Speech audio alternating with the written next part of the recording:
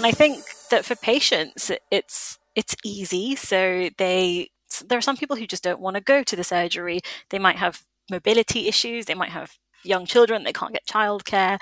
They might want to work things around their job. And so I think it really does help patients just having an app and knowing that their doctor's going to call at some point and they can just get on with their day to day and they don't have to sit in a waiting room for 3 hours. So I think it's definitely kind of here to stay.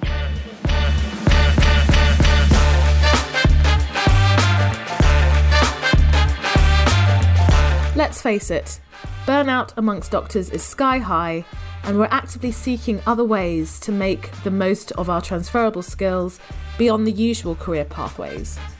Welcome to Disrupting Doctors' Careers. I'm your host, Dr. Abena Bubbers-Jones, and I'm on a mission to connect 1 million doctors across the world with the best in diverse career opportunities. Welcome to Disrupting Doctors' Careers. I am your host, Dr. Abena Bubbers-Jones, and we are navigating the journey of alternative careers for doctors. And today we are talking about remote working as a doctor. What opportunities are there in the clinical and non-clinical capacity? And if you were listening to one of our previous podcast episodes on how to get a job in health tech, this is something you need to listen to. I talk about the 3 doors that you need to be exploring in order to get a job in health tech. Number 1, the front door, which is the most competitive and the one that everyone does, which is applying for jobs advertised. The side door, which is awesome when you're already in a company and you find other opportunities in health tech for you to grow without that much competition.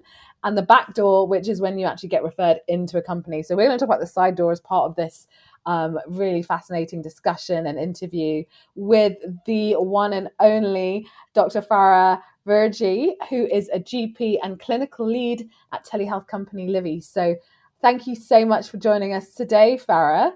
It's really exciting to have you in the room. I say the virtual room. But let's get started with, well, as we're talking about remote working, why did you decide to move from traditional clinical GP work to working for a telehealth company? What was the main motivating factor for you? Absolutely. So firstly, thank you for having me, Abena. I've been a listener for many years, so it's great to kind of finally meet you virtually. Oh, my pleasure. My pleasure. So I was doing a variety of locum roles when I finished GP training, trying to find where I fit in, trying to find a place where I might want to call kind of my work home one day. And I did settle into a long-term role, but I did feel that I was missing some variety in my day-to-day work, and I just couldn't see myself solely seeing patients for the next kind of 30, 40 years. I'd always had a bit of an interest in other things. So at university, I intercalated in management. So I was always particularly keen on learning more about kind of managing healthcare organizations and how the money behind it works and how the structure behind it works. And I felt that was something that was missing in my role, really. So I tried to explore different opportunities. I did a certification online with Harvard in technology entrepreneurship, which I found really interesting. So kind of the tech sparked, I guess, when I actually met another GP who was working for a digital health company who was locuming at the same place as me. And she told me just about her journey and how she was predominantly non-clinical, and it just sounded really fascinating. So I looked a bit more into it, and I wanted to find out a bit more about kind of technology entrepreneurship. How do you run a health tech business? How do you get into health tech? So that kind of sparked it, really. And then I started looking up opportunities, and I came across Livy. So I just want to jump in there because I think it's really fascinating just to hear your journey through tech, through where you are today, but also the tech entrepreneurship bit and knowing where to look to actually study that to a degree. So why Harvard, and what did it actually involve? Like, what kind of insights did it open for you? Yeah, absolutely. So Harvard, because there were quite a few courses available online. I went for it because I looked through I watched effectively the adverts for quite a few different ones. I felt that I found the lecturers easy to understand. They actually set you homework, which I liked. I'm a bit of a geek like that.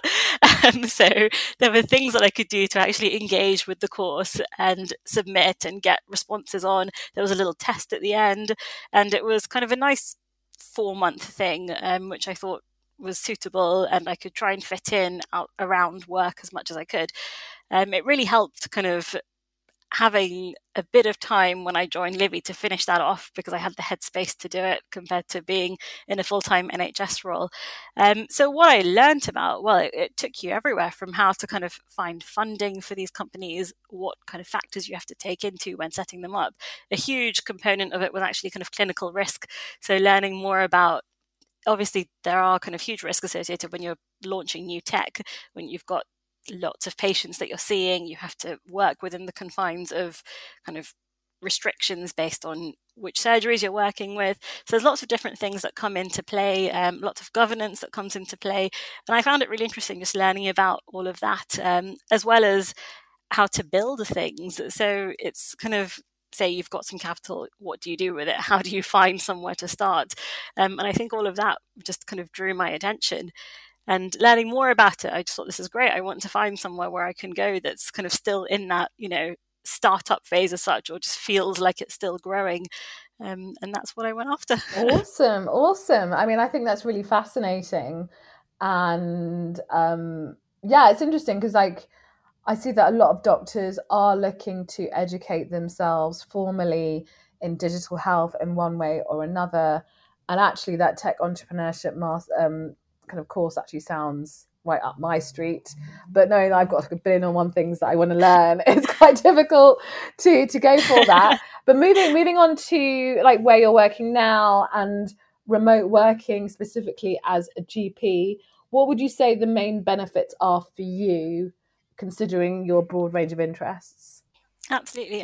So I think not having to physically be in a practice, not having to worry about commuting, it makes a huge difference. That flexibility that you get, the time that you save, and at least at Livy, kind of the role is a bit different to when you're in an NHS surgery. So when I'm in surgery, and I still do kind of 1 day a week, where you're always bombarded with various things that are not on your list. So you'll get someone knocking on your door saying someone's just turned up to reception, can you see them? You'll always end up inevitably kind of leaving late because you didn't finish all your paperwork on time. Remote working allows you to focus on the task at hand without having all those external factors interrupting. I think you work a bit more efficiently because you get the job done, you don't have all those distractions, and you actually have the headspace to explore other things. I found that I was so much more engaged in my course when I switched to Livy. So I was probably about kind of 2 months in or so, and I just found it so much easier to actually focus on things because my head wasn't still thinking about kind of that patient who I saw at 7 p.m. I hope they're okay. And so I think having the room to do that, both mentally and kind of just cutting out things like the commute, makes a huge difference. So that work-life balance for sure is definitely a huge plus. I think there are also just flexible working opportunities. So things like digital health companies, they tend to offer quite long hours, and so they'll appreciate that some people want to work in the evening, some people want to work first thing in the morning, some people want to work around the school run, and just fitting things in is a lot easier rather than working to the confines of a surgery's opening hours or what time your colleagues work, and just working around those other people. So that again, I think, is a huge plus for me as well. Yeah, I mean, I completely echo what you're saying because I've been 100% remote working since around the pandemic, actually. So in occupational health, we do in-person and remote clinics. We can actually work from anywhere, but since the pandemic, it's pretty much been mostly remote, telephone and video. But I have to say, also, I've had 2 children in that time as well. And it's been great as a mother to be able to work from home and continue with my mothering. I say mothering, but I'm not actually looking after them during the day. I have to say, my mother looks after my kids. But just being able to do things like seeing them during the day, have lunch with them, even breastfeeding. Yeah. I've been able to continue to breastfeed for both kids, and it's just being able to have the choice to be able to do that has really opened doors for me. And as you said, kind of being able to work around things, but still earn money, even going back to work after having a child, not having to necessarily feel like you've got to wait a long time or even too short a time. There's a lot more flexibility in being able to do that.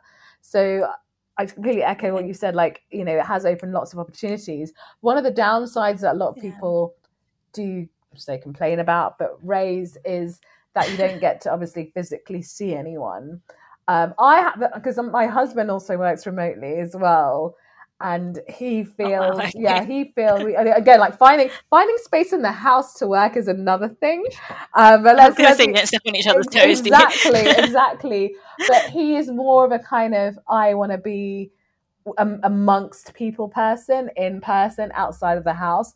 I'm very much, I can stay in my pajamas all day and work and not physically see anyone, but see loads of people online because I have a lot of calls during the day and I don't feel lonely that way. But I'd love to hear from you, like, what is it like as a GP, not physically being in a room full of GPs or with patients? Like, tell me a bit more about that. Yeah, I think initially it was an adjustment. I'm used to kind of having coffee breaks and having a chat at work and knocking on someone's door. And so it was a bit different, but I have to say Livy does fix it quite well. So we've got, we use Teams, Microsoft Teams. And so there's community groups that are set up on there.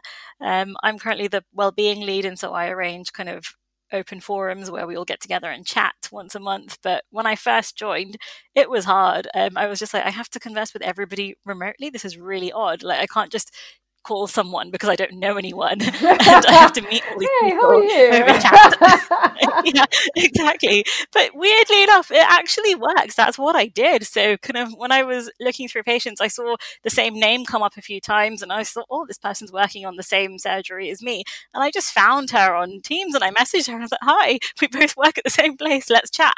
And it does take a bit of courage and it is a bit hard to do because just approaching someone, but it really is okay. And I think you get used to it after a while. So we have quite active community chats that we all talk in. We do have in-person socials, but yes, it's not the same as going in every day. It's true. But I do try and even just get out the house in my break. So I'll go for a walk in lunch just to be able to get out, see somebody. I'll go and chat to my neighbour. And it's a bit different, but it's also nice because I didn't have the freedom to do that when I was at surgery. I'd feel guilty. I'd be like, I've got so much to do. I can't just go for a walk in the middle of the day. So I think it is different, but you get used to it. Getting out of the house and being very diligent about that is also quite difficult, I think, when you're working from home. I've certainly found that, particularly actually more recently, having breakfast, even like having breaks in the day, actually like having my lunch and stepping away is becoming increasingly harder. But the thing is, I definitely have to finish at a certain time because the kids have to go to bed. So that's the only thing that actually just gets me out away from my desk. But then the other thing I was going to talk about is the tech. So because we've worked with a number of telemedicine companies, and one of the things that's really important to them when it comes to hiring doctors, either in a clinical or non-clinical capacity, is their ability to navigate tech, basically. Mm-hmm. And one of the things I was like, but why would that ever be an issue with doctors? Because we use tech all the time. So I mean, what are your thoughts on that with regards to you, especially like, you know, in hospitals, the tech we use isn't exactly the greatest tech, but we're still able to use it. Yeah. So how does that compare to tech in telehealth companies? Is it difficult to use? Is it easy to use? And why do doctors struggle with it? I'd love your thoughts on that. Yeah, absolutely. It's super easy to use. So kind of I log into a secure portal and I've got a list of patients and the next one comes up in my upcoming activities. I click open and I click start video. So it's really easy, thankfully. So we've got tech support on hand at Livy and someone sets up your computer for you and sends it to you. So I didn't even need to worry about doing any of that. And I think quite a few digital health companies do the same now. I know there are some where you have to provide your own, but there are quite a few that do set it up for you and they offer that support. Doctors do struggle, I think, particularly when someone's been stuck in their ways for a certain way. So it's kind of like, I know how to use System 1 and that's what I know how to use. I don't want to learn how to use EMIS, for example. But if we've got some contracts that need EMIS, then I think that switch is a bit different, but that's kind of more the medical system rather than the digital health stuff. The actual tech for digital health, I mean, it's it's going to have its problems. I think there's always going to be a crash every now and then, but they're few and far between, and there's always someone to help with it. So I think one of the great things about working at tech companies, you've got so many people who know how to fix this stuff. So if something does go wrong, it's a very short downtime, and then it's fixed again, which is great. And it just gives you, there's lots of things that you can do that just make it easier. So to set up a video call in my surgery, I have to kind of send the patient a link, wait for them to respond, and then they'll have to figure out how to allow permission for their mic and for their camera and all this stuff. Yeah. By the time I've done all of that, pretty much I'm 5 minutes into their 10-minute appointment. So I love that you can just start a video call and the patient has the app downloaded, so they're expecting a video call. It's all allowed. The permissions are done. You just connect it straight away, and I love that. So I think there's a lot you can gain from video calls. I think photos are great, obviously, but just from seeing someone and being able to assess, are they well? Are they not? Having a conversation with them, looking at kind of simple things that you notice on observation. Do they have an increased work of breathing? Are they dehydrated? Things like that, which are much easier to see on video than camera. And I think initiating that video call is so much easy in these companies. Yeah, and also I can imagine your admin isn't as heavy as it would have been in a traditional surgery. I don't have any admin, which I love. So that's one of the great things. We've got a fantastic admin team who basically do it all for you. So if I want to do a referral, I'll just kind of do a one-liner and say, "Dear colleague, many thanks for seeing X with Y. Details in attached consultation," and then I just task it and they do it. It's great. I love that. I love that. So that is great. I love that. And actually, I'm thinking in occupational health, basically most of our time is spent writing reports for managers. Okay. And I think because actually I've come across, thinking about tech and productivity at work and automation, I've come across a number of, actually, this is a business idea, but I'm just going to say it anyway, just in case anyone wants to do it, if they're listening, take away my idea, I haven't patented it yet, is to use AI and listening just for report writing for occupational health physicians or occupational health practitioners.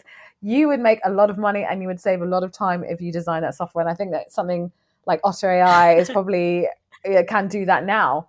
So yeah, you heard it here first. Yeah, you really can. Yeah, just design something for occupational health and you will be rolling in it. Anyway, moving forward. Sorry, I'm on a tangent. Remote working in general for doctors. So I get a lot of requests and queries from doctors who are like, are there any other things that I can do remotely that's not necessarily clinical? What other options are there? And I say pretty much anything you can do remotely these days. But like, what kind of options can you think of when we're talking about doctors working remotely? For example, consulting is one of the areas that we work with. I know a lot. I know some companies, consulting companies that are like only remote. But I'd love to hear from you. Yeah. Well, that's really interesting. I didn't know kind of there are consulting companies that are only remote. Yeah, they packed up their office with the pandemic and they were gone. And everyone works from home across the country. And, it saves on overheads when it comes to office space and lease and all of that stuff. So it makes sense. Absolutely. And as you know, a lot of consulting takes place on site of the customers or the clients. So whether that's NHS trusts or any other companies or organizations. So do you need an office? Yeah. So I guess in terms of opportunities for doctors that are non-clinical, I mean, I guess the most common kind of ones are lots of kind of seeing patients online for digital health companies, one-on-one. There are opportunities. So it depends. If you want to join one of those companies, you'll often find opportunities within that, which we can definitely talk about.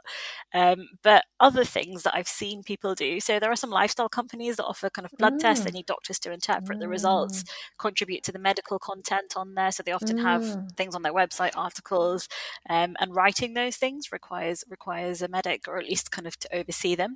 So those are some opportunities that I've seen around. Some surgeries actually offer remote shifts. So as well as seeing patients, they do just admin shifts, which I've seen pop up every now and then. So just someone to go through bloods, letters, scripts from home, things like that. I've come across report writing for insurance companies. So I think your idea will probably come in handy for those people too. So things like vaccine damage payment schemes, they have some work that they outsource to doctors who go through patient notes and then write a report on whether they think that patient circumstances are due to a vaccine or not. So that's an interesting opportunity. But if you did wish to kind of explore a digital health company. So, for example, when I ended up at Livy, I wanted to do some non-clinical work as well. And after being there for a couple of months, some opportunities came up, and they have kind of an audit team, they have a mentoring team, and they have a media team. And so I found all of that really exciting because it's non-clinical work that I can do for the same employer and alongside seeing patients. And so I did pursue that as well. So a lot of it was audit related work. So obviously kind of we're required to meet the same standards. We had a CQC rating, which is outstanding, which was great. And so there's lots of auditing that goes on at Livy, and lots of opportunities to get involved with that. And some people find it really interesting. So I was going to say, I think that's a really interesting point that you've made when it comes to looking within your existing organization or your existing circle for these kind of opportunities that are non-clinical that you can do remotely. But actually that segues on to you getting the job as clinical lead at Livy. Yes. So I'd love to hear a bit more about that story as to, because obviously you joined Livy as a GP doing clinical work, and then this opportunity came up. So what made you want to go for it? And what was that experience like actually going through that interview process? So what made me go for it? So by the time that job was advertised, so it's all internal, they didn't advertise it externally, and I think that's kind of still what we do. So by the time that advert came up, I had been a Livy mentor. I'd been on the audit team and I'd been on the media team, so I'd written some articles for the website and for various newspapers, and so I felt like I'd already done quite a bit of the work that may kind of come up within a lead GP role.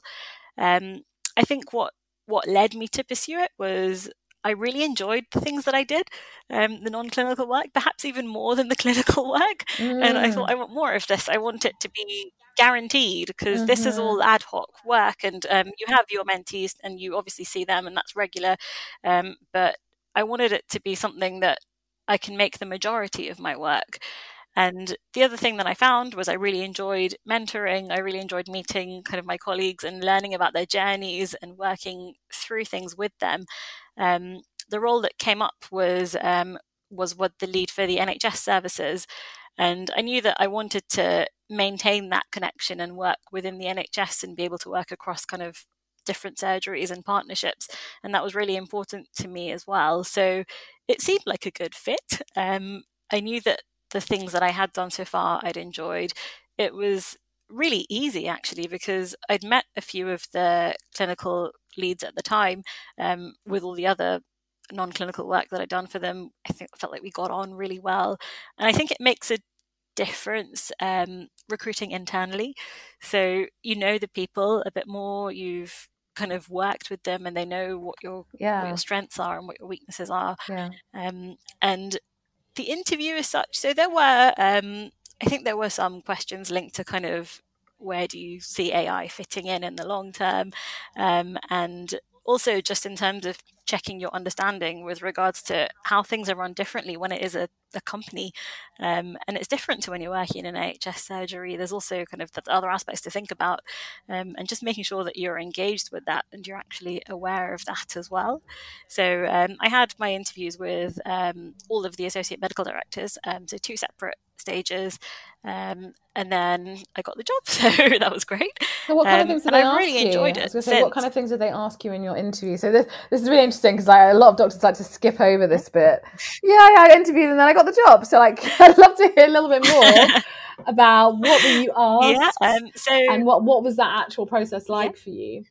Yeah, no, absolutely. It was a couple of years ago, so I'm trying to think back. But a lot of yeah, what do I remember is the question. So definitely kind of what makes you a good fit for this job. Why do you think that you'd be good at it, having looked at the job description? And so the job description was things like clinical governance, a lot of that, a lot of mentoring, engaging in education and performance management. what else? Also, testing AI. So kind of every time we launch a new project or a new product, we need to test it that it works clinically before we roll it out to our GPs. And so are you able to assess clinical risk? And it was great that I'd done a whole module on that in my technology entrepreneurship course. So I think that put me in good stead for answering those questions. There were a few with regards to kind of you're on call and somebody's called you and they've got this problem. How would you manage it? What do you think is the best solution?